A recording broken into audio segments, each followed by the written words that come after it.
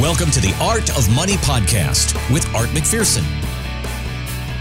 Hey, hope you're enjoying your holiday weekend. Thanks for making us a part of it here on the Art of Money, here with Art McPherson. I'm Jennifer Perry, and since we're all missing sports right now, we thought we'd revisit one of our favorite conversations with a sports legend here this weekend, a guy who could not only jump, but also kind of float through the air. We're talking about Julius Erving, Dr. J. But what you might not know is that he's dabbled in a different sport during his retirement years, and Art covered that in his recent interview with the basketball legend. Let's listen in.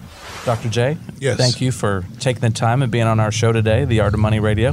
Okay. I appreciate you, and it's been fun knowing you indirectly, you know, from watching you on TV and seeing some of your posters in my buddies' rooms, and and the people you've posterized might not be so happy with that, but you're kind of what I would call a transformative figure. I think you transformed the game in a lot of ways, and one of the things that you were known for doing was kind of bringing dunking artistry to the game as kind of a really big part of the game. But you also stayed in the air for a long time. How did you do that? Yeah. Hang time is something that I think you're gifted with. Everybody doesn't have it. And, you know, there were a lot of things that I used to do when I was preteen that got me in the air. You know, I mean, I used to just love swinging real high on a set of swings in the playground and then jumping out and getting on the seesaw and jumping off and, you know, just experiencing that feeling of floating. Okay. And I guess it, you know, since I learned how to land by doing those other things when I started playing basketball and I started jumping, you know, my landings were always good. I could land on balance and just kind of keep going. Nothing awkward. Yeah, so I think it had a lot to do with, you know, my style of play. And then, you know, watching Connie Hawkins play and Elgin Baylor play and, you know, watching jumping Johnny Green play. And, you know, those are guys who would go airborne and do things, and they would dunk the ball or grab rebounds or just, you know, I would see that experience, and it was attractive to me. And so I went from being the student to the teacher. Right. And, you know, people started saying, wow, how did you do that? And I guess when I began to try to explain it, which was difficult to do because I used to just do it and not really explain it. And then when I started, you know, lecturing the kids and doing clinics and whatever, you start explaining things, and sometimes you get this blank look on their faces saying, I hear what you're saying, but I can't do that. Right. Yeah. So you think... So it's not for everybody. Right. But you just think a lot of the things that you did, like on the playground, things like that, gave you the confidence to go ahead and try. So even when the backboard got in your way, it wasn't in your way to you. You just learned how to get around it. Yeah. Mostly the opponents. I mean, the defense. The defense is what you're maneuvering around. The backboard and the rim and the net, they're all stationary. They're not going to change. So you don't even have to look at them when you're doing that because you know where they are. And as I grew, fortunately, I grew to be, you know, 6'6" and wiry and had big hands, so I could grab the ball with one hand. So I was blessed with some physical attributes which allowed some of that to happen, along with the imagination and creativity to execute it. And then the big thing was, you know, my game was there was a lot of showmanship. Sure. But every team I played on in my whole pro career, we never had a losing record. We always won. And I went to the playoffs 16 times in 16 years in 2 leagues. So the success ratio, very high. You know, that was big because there are things that you won't do or you won't try to encourage a player to do if it's not associated with winning, because in a team sport, you got to get W's. Right. And you also, I think that's interesting how you said it was kind of a show. You know, I think that was, to me, that's what the 80s were really good and known about. You know, it was the showmanship. A lot of you guys really had, I mean, you're amazing basketball, but you put on a great show. You really did, and elevated basketball to what it is today. Yeah. Well, thank you. I take that as a high compliment. And, it wasn't a plan. it was just the way it came out. And one of my former teammates, George Gervin, I listened to him talk about it, sometimes, because clearly in his mind he was like, hey man, when I go out there, I'm putting on a show. Right. I might not win the game, but we're gonna win the show. And I always, because of how I learned how to play and where I started playing as a Salvation Army kid and playing on the team for the coaches that I had, that win was more important than the show. Sure. But if you didn't win and you were able to put on a good show, I guess it's not a bad consolation. Well, you are in the entertainment business when you get in the professional league, so it translates both ways, which is pretty powerful. Now, let me ask you another question. Yeah. I saw that, not only were you transformative in kind of your style of basketball, but you were, I think, the first player that really brought, endorsements to the mix. You were the first one to kind of introduce, and I think it was with Converse. Yeah, back in the early 70s. Well, there were probably some other guys there. I think my endorsements crossed over.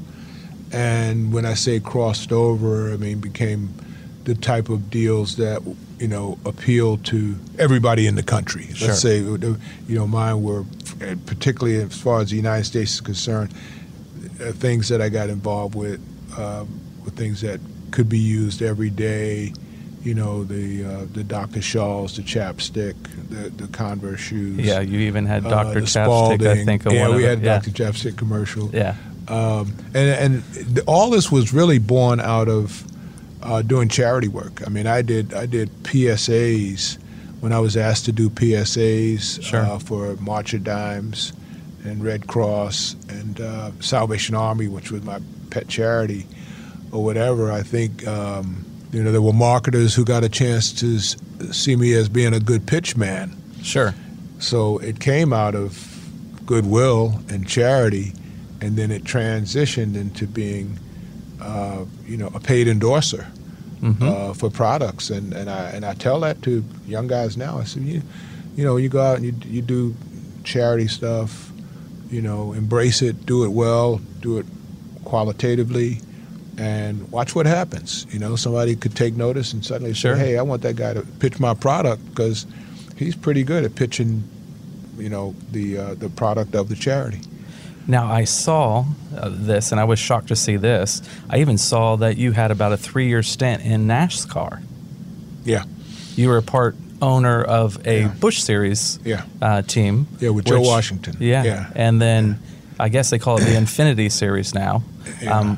I live in Florida. Okay. So Florida, we're real close to Daytona. So the Daytona 500, and then we have the Coca-Cola 400 in the summer. So I get kind of spoiled. Right. And I'm in Atlanta, so you got exactly. Atlanta 400. So how did you get involved into that? I became friendly with Joe Washington, who used to play for the Washington Redskins. Sure.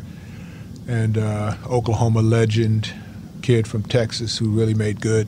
Yeah. Beaumont, Texas. So we became really friendly back in '74. And as we kind of moved through our lives together, I think Joe Gibb had an influence on him in racing. Sure. And he came to me with it. And the next thing I know, we had a car. And we were the Dr. Pepper car. Yeah. So it was Dr. J for Dr. Pepper. Which Dr. Pepper was our fit. big sponsor during that time. And we did it for a few years, and I just still remember putting the earplugs in every time I got near the race because it was so loud, there was so much volume, and I've never been an under the hood guy, right, or whatever. So outside of the car was more important to me. Sure, the look and the feel and decals and not the all. wrenching. And he was like more under the hood and every day. Sure. And he was captain of the team, so I was the co-pilot, and we did it for a few years and. It was an expensive proposition. It was, I know. That's what lessons learned, best practices. Very expensive, yes. I mean, on a weekend, you can go through thousands of dollars worth of tires. Yes. Before you even get to the race, you're just That's rehearsing. Just warming up. Yeah, you're just warming up. And we had a few cars. We had a nice little car collection. And I think for us, the historical aspect of it, because there hadn't been very many African Americans. I think there was only one. Who had a team before us. Yeah. And, so that when we got his family together and Kid came to our first big press conference and our big press announcement, and there's been several after us, but leading up to that, and Joe had done the homework on it and said, this is something that anybody can do, sure, and everybody can do, and it has the fan base that is probably the most loyal of any fan base. When you're a fan of racing, whatever the drivers use, whatever products they use, sure, whatever the decals on the car, that's what you use, right, or whatever. So that was one of the discoveries there, and it was a great experience. Well, Dr. J, thank you for being on the show. Okay, thank you pleasure. for taking time. Yep, I appreciate it. All right, till next time. That's right. All right, thanks, guys. Julius Erving, Dr. J, the ultimate showman on the basketball court, the ultimate businessman, too. I was fascinated. I didn't know about his NASCAR background until you talked to him about that, Art. I know. That was pretty cool, wasn't it? Yeah, very cool. So I love that he kind of, tried a new sport and, again, made some headway there in a place where minority ownership was not a big deal at the time. So I love his story, though. And as you said there in the interview, he really changed the game of basketball and how it's played. He did. He was a transformative figure, and he, when he brought the game and actually changed the style of the game and the way the game was actually played, and they called it playing above the rim, where he would literally float. And of course, one of the guys that came in and played well above the rim, a lot like him, was Michael Jordan. Right. Yep. And that was, I grew up watching Michael Jordan my whole teen years and up, and watching him play, and he lived above the rim, and the hang time he had was very similar to Dr. J. Yeah. And Dominique Wilkins played above the rim, and those guys were just amazing. Now, there's a lot of guys that can dunk, but those guys just hung in the air for ever, it seemed like, it's 3, like 4, watching 5 ballet seconds. or something when they're just up there. Yeah. It's just and I thought it was interesting how he said, well, the rim and the backboard don't move. I don't even have to look at it. Yeah. I just thought that was so funny because I forgot he had said that. And it's like, okay, well, most people are looking at the rim and the backboard, Dr. J. So the fact that you don't think you need to look at it when you're spinning and twisting the air just is pretty cool. Yeah, it certainly is. He made his mark on the sport. Just celebrated birthday number 70 this year, too. So, he's a guy who's living well in retirement. Still an imposing figure. When he walked into the room, we both had to crane our necks upward. So, and he's a gentle giant, though. Yes, he is. Just his vocals are just so gentle, but such a sharp guy, such a sharp businessman. But he was, probably a holy terror on the court when you're playing against him. I wouldn't have wanted to. He just like, I'm going by you, and I know where the backboard and the rim are because they're not moving. Oh, yeah. I'm getting to it. Thanks for listening. Want more from Art McPherson of McPherson Financial Group? Find us online at artofmoneyradio.com.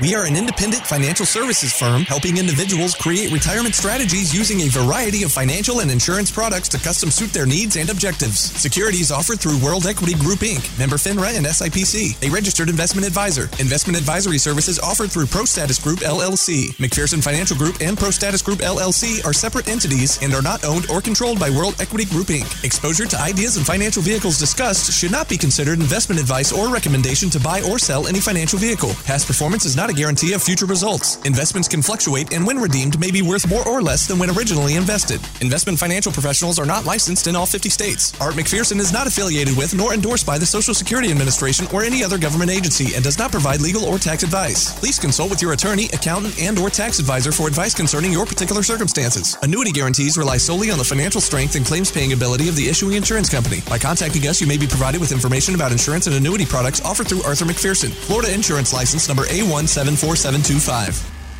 Today's show has been a work of art.